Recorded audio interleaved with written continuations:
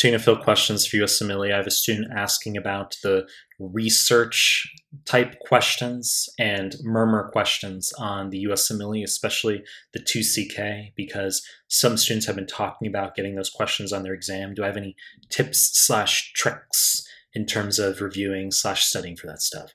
And I have a very solid answer here. So before we get started, please subscribe to my channel. I really appreciate it. Give the video a like, I really appreciate it. Find me on Instagram at Mehlman_medical, MEHLMAN_medical. Links down below. Find me on Telegram.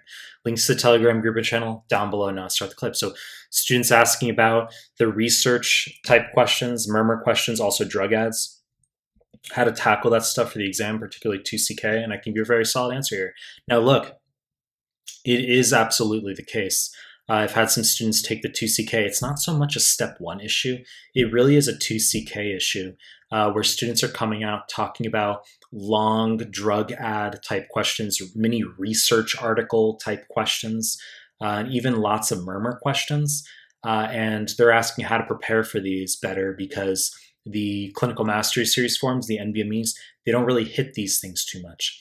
What I can tell you is that the drug ad questions, the mini research article type questions in particular, the advice I have is I don't think your management, your study tactics should be changed in any way. You're going to have to fucking handle it the same way everyone else has to deal with it. Okay. There's a bit of improvisation. It's like you're in a surgery and a novel variable comes up and you say, okay, well, I wasn't prepared for that, but I'm going to use my medical knowledge and my intuition, and this is how I'm going to tackle it. That's how you have to approach the questions, all right? But you don't have to change your study plan in order to do that. I do have a tactic, though, which is I recommend flagging the drug ad/research article questions are often a triple set where you can't change your answer as you move through. I recommend flagging those and coming back to them because you're not going to know how much time you have to tackle them. Okay, so let's say you're 8 questions into a block. You've got a triple fucking drug ad research article question there. You don't know whether you're going to have 3 minutes left at the end of the block or 12 minutes left. So flag it. You got to deal with it. Just have it on the back of your mind. I'm going to have to pace and come back to it. And then you can return to it and say, cool, I have 11 minutes. Shit, I only have 2 fucking minutes, okay?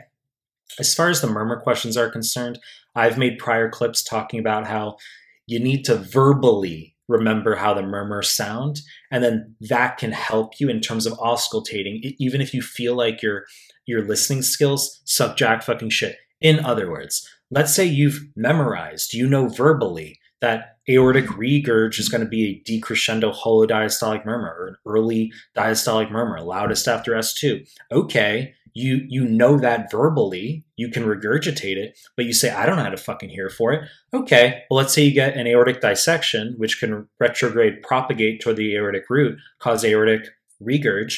You can say, well, that's what we have here, Marfan syndrome with potential aortic dissection. And it's a murmur question. I'm going to move the stethoscope to the aortic location. I'm going to listen to it. And yeah, I feel like I'm probably hearing a holodiastolic murmur there, where it sounds a little bit louder after S2. So your verbal retention of your verbal knowledge of what the murmurs are supposed to sound like, you can in turn apply that on the exam when you're trying to imagine what you're listening to, okay?